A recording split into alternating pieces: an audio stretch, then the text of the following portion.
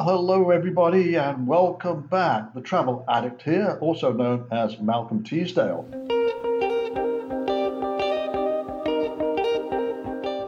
Last time up, I did a presentation about how to become bilingual. We went over a lot of stuff here, mainly geared around people who are traveling across the Atlantic, like Americans going to Great Britain and the British coming over to North America. What to expect, translation of some words so they're better off and can fit in with the general population, whether they're going on vacation or working on business.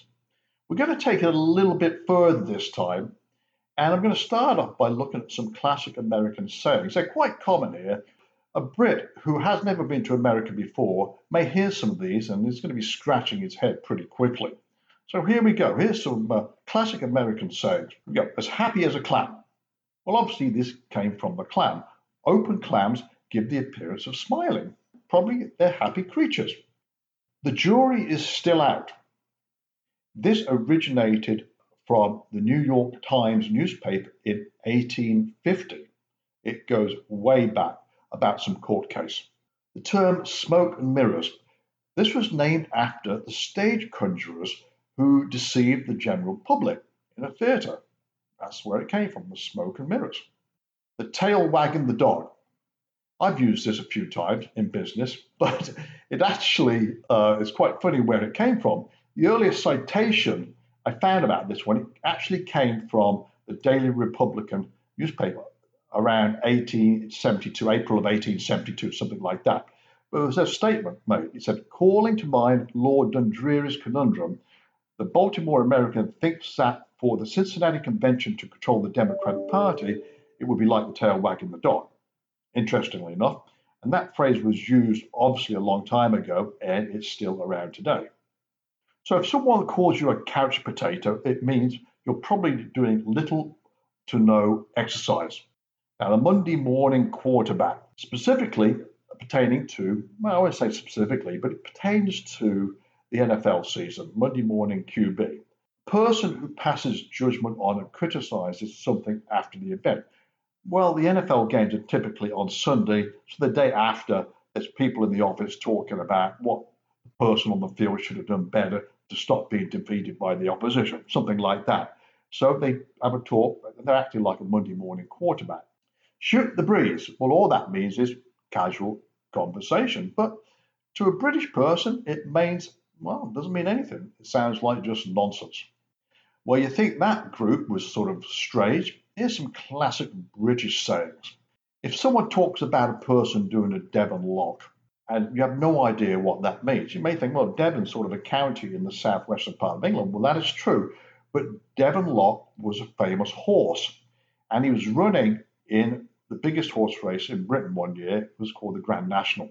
And Devon Lock was out in front winning. For some reason, the horse decided to jump a fence that wasn't there and fell on the ground and eventually lost the horse race.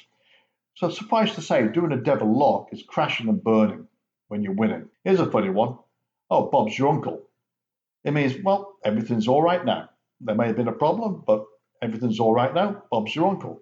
If something fell off the back of a lorry in the United States, would be a truck, of course, but fell off the back of a lorry means it's possibly something that was stolen. And a real strange one here, all talk and no trousers. What on earth does that mean? Well, it means all talk and no action, sort of all bark and no bite. I'm knackered. I used this with my neighbor once, and I went over there, and he said, how you doing? I said, I'm knackered. And he had no idea what I was talking about. And I've been using this word for a long time, but I went to a different part of America, and it confused the hell out of him. It means being tired. That's all it does. Don't get your knickers in a twist. That means don't get bent out of shape. Here's one, could happen at a party. Someone could say, we're having a right old knees up. A right old knees up. It means we're having a great time. And one of my favorites, the dog's bollocks. Yeah, the dog bollocks. And there's a beer named after this as well, by the way. It means best, something great. So-and-so at a game of football, well, he was the dog's bollocks. Yes, indeed. Well, then we go back to the United States and we do some regionalizing here. Classic American sayings from different parts of the United States. So if the Brits are coming over, they're landing at New York, they may hear a couple of these phrases, which are quite strange.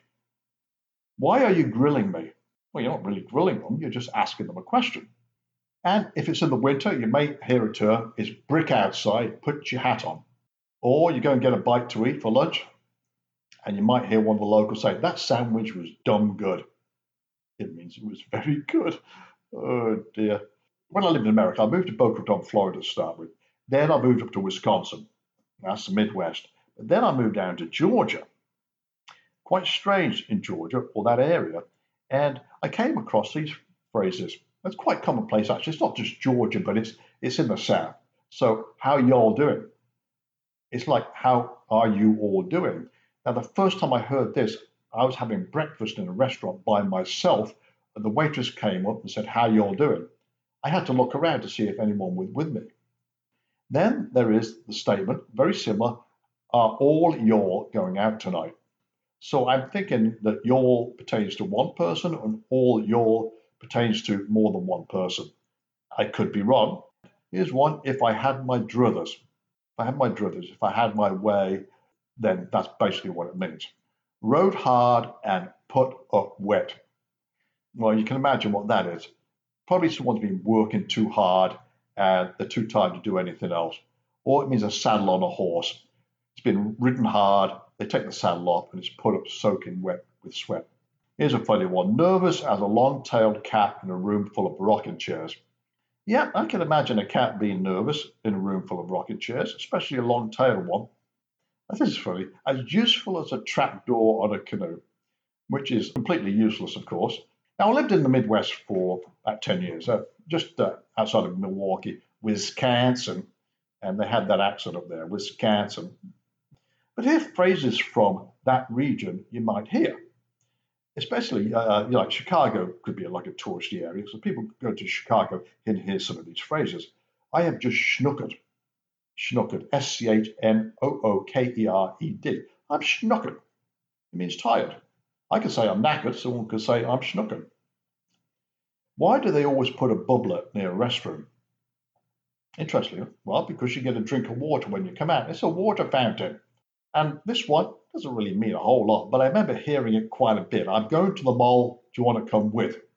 Well, the answer is come with what? With who? Yeah, they seem to miss a word here. I'm going to the mall. Do you want to come with?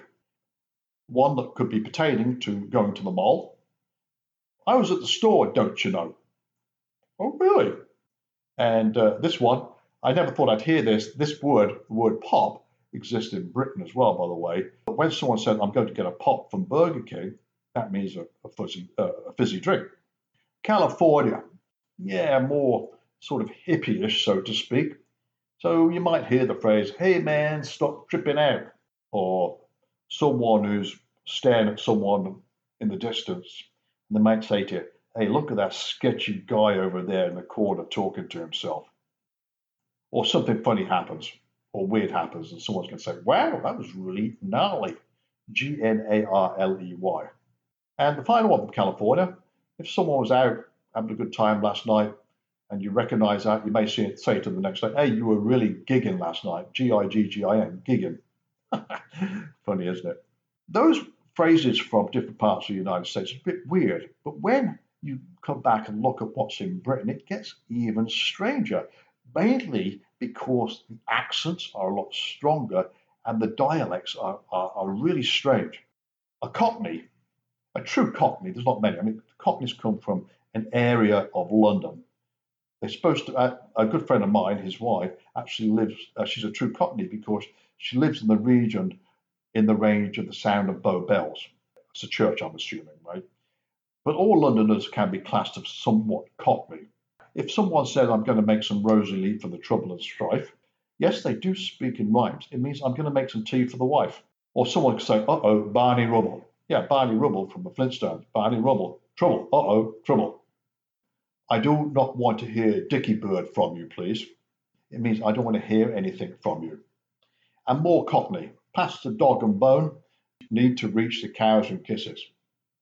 Now, in the Cockney version of the English language, if you thought about this, it sort of makes sense. We haven't got time to figure that out. I'm just going to tell you. Past the bone I need to reach the missus.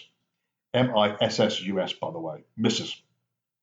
Now, the opposite end of the country, way north, the area of Newcastle upon Tyne and Durham, they're classed as Geordies. My father was a Geordie, came from the great city of Durham. He didn't have much of an accent, though, because during the World War II days, he was moved away from that area of England. But you'll hear such phrases like, why aye man? Why aye man? Means, of course, yes. This is a funny one. Who's the tune ganning? It means, how are the tune going? Okay, how are the tune going? Well, the tune is the nickname of Newcastle United's soccer team. So someone's asking, how are Newcastle United doing this year? Who's the tune ganning? And here's one that was actually spoken in the movie The Full Monty. You might not remember it. The movie's got full of phrases in there that's somewhat difficult to understand if you're not a Brit. But one time someone said, "Nowt as strange as folk." It's actually quite a true statement. And all the weirdness in the world, or in your country, there's nothing as strange as people, are there? It's people that are weird in most cases. But the way they say it there, "Nowt as strange as folk." I have a good friend who's from Liverpool, and people from Liverpool, they call them Scousers for whatever reason. I don't know the history there. But anyway, you might hear a phrase of, "I'm going down the Aussie, mate," OZZY, as opposed to OZZY. I'm going down the Aussie, mate. It means I'm going down the hospital. The Brits do abbreviate a lot of stuff. A divvy, if you call someone a divvy, it means someone who's stupid. Yeah, you're a divvy. You're stupid. This one is pretty weird, though. Me sister was doing me nutting, so I went to town on her. Yep. So if you were in Liverpool for the first time and you heard that, you just got to say, I got to get out of this place. My sister was doing me nutting, so I went to town on her. What it really means is my sister was annoying me so much I had to tell her off. And the last one from the Liverpool area we may hear is me head's chocker. Me head's chocker. Chocker, CHOCKA. I talk about abbreviation. It means my head's full of information. Don't tell me any more stuff. Now we venture off into the Midlands. Now I'm from the Midlands. I'm from Coventry, which is 15 miles from Birmingham. Coventry has its own lingo, variation of the language, different from Birmingham, believe it or not. They're only 15 miles apart. Doesn't matter how close or how far away they are, you'll see differences or you'll hear differences. So in Birmingham, they could say, "I'm popping down the outdoor." Doesn't make any sense. Popping down the outdoor, well, an outdoor is an off license where they sell booze. It's like going in America to a liquor store and buying a six-pack of beer or a bottle of wine. This one is really funny. In fact, this is more Coventry-ish, I think. When someone's annoyed at someone else, you could actually give him a good lamping. It's a punishment, yeah. Basically, you're saying, pick up a lamp and hit it over their head. It doesn't mean that physically, it's just the connotation of it. It means just punish him, do something to him, give him a good lamping. This next one is a Coventry-ish type of statement as well. "Hey, Mrs. Smith, is your son wagging it?" Wagging it, WAGGING. What on earth does that mean? It could be the school teacher saying to one of the kids at school, talking to his mother, "Hey, Mrs. Smith, is your son staying away from school for a reason?" Like he's wagging it. He should be at school, but he's not. He's feigning an excuse. Now, if we move into Scotland, yes, the Scottish is like another language. It really is. And if you actually, I've been to Scotland a couple of times, but I never went to Scotland until, I don't know, within the last 15 years, right? But when I was living in England, I never went to Scotland for whatever reason. But my take on it is the further north you go in Scotland, the more incomprehensible the language is. Further south, not so much. You go to Edinburgh, which is fairly south, and pretty much understand. When you're going to hear an accent, of course. Here's one. "Your bum's out the window." Makes zero sense at all. It means you're talking rubbish. And when New Year's Eve comes up, you may hear the term "Lang may your lum reek." Lang may your lum reek. Well, that means I wish you well. May you live long and stay well. The last one is Fu the New. F-U apostrophe the new, N-O-O. Fu the New. If you think about this, it's sort of, you could translate it. If someone says to you, do you want some more dinner or do you want another beer? Said, no, I'm fu for new. It means I'm full for now. Welsh, I lived there for Wales for a year in a place called Llandogo, spelled Llandogo. It's the two L's is pronounced like the C and an F together, which is difficult anyway to say. Wales have beautiful countryside. The language, though, differs. They do have their own language. It's probably the most incomprehensible language on the planet. Now, there is an area in South America that actually the people there, they do speak Welsh. And I think it was because some Welsh emigrated decades ago, and they settled in there, and the generations grew down in that area. Some things get lost in translation in Welsh because they have their own language, basically, and if you look at it, it's virtually unreadable. Even the name Wales is pronounced Cymru, which I think is Cymru or something like that. It makes no sense how it sounds. But things get lost in translation. What I mean by this is you could hear something like this. Just as an example, whose coat is that jacket hanging on the floor? It's something got lost in translation there. You might hear someone say, there it was, gone. Oh, really? And this one is really confusing. I'll be there now in a minute. Now, I can't speak Welsh, and if you looked at the characters, how they're wired together here, it's virtually unpronounceable. There's one here called Diwed in da am di gaffael am di erlin diwed dim. Now, I'd have to have a Welsh accent to say this. It probably makes sense by saying a Welsh accent. But what it really means is speak well of your friends, of your enemies, say nothing. As I mentioned before, I was born and raised in the city of Coventry in England. Population of about 300,000 people, and it's about 100 miles north of London and about 15 miles east of the second city, Birmingham. Here's some words from Coventry that I grew up with. The word batch. Well, another word for batch is roll or cob. It's a bread roll basically. I don't know why Coventry landed up translating this into something called a batch. Now, a typical favourite batch is pork batch. Word Mardy, it means moody. Yeah, you could call someone Mardy, but it means moody. Pumps. Yeah, I'm going to put my pumps on today to play tennis. It means tennis shoes, exactly. There's a number of words for this. You might be familiar with restroom, the John, etc. In Coventry, they called it a lab. Coventrians have a tendency to abbreviate stuff, the lab for lavatory.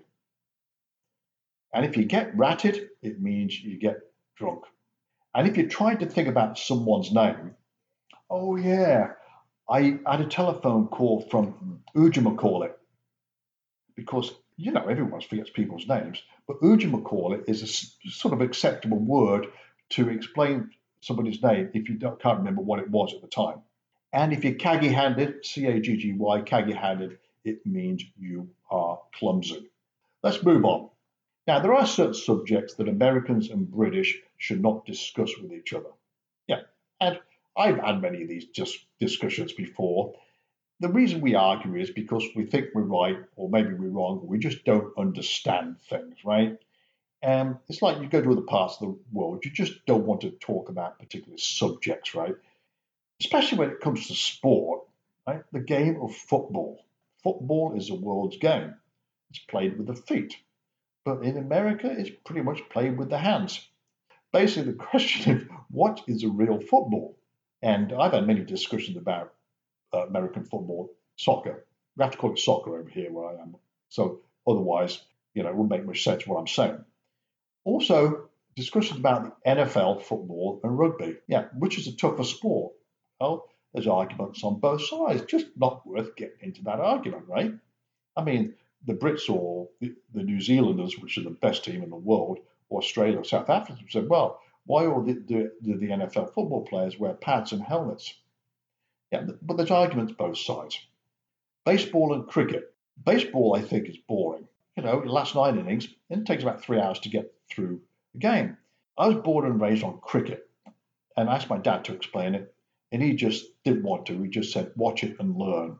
Okay, so I learned how to play cricket. I learned the rules. It took a while. It's the only sport in the world that can last 5 days and end up in a draw. It doesn't make sense anyway, does it? But cricket is actually one of the oldest sports in the world. Baseball is the national sport of the USA. It's played in a number of countries.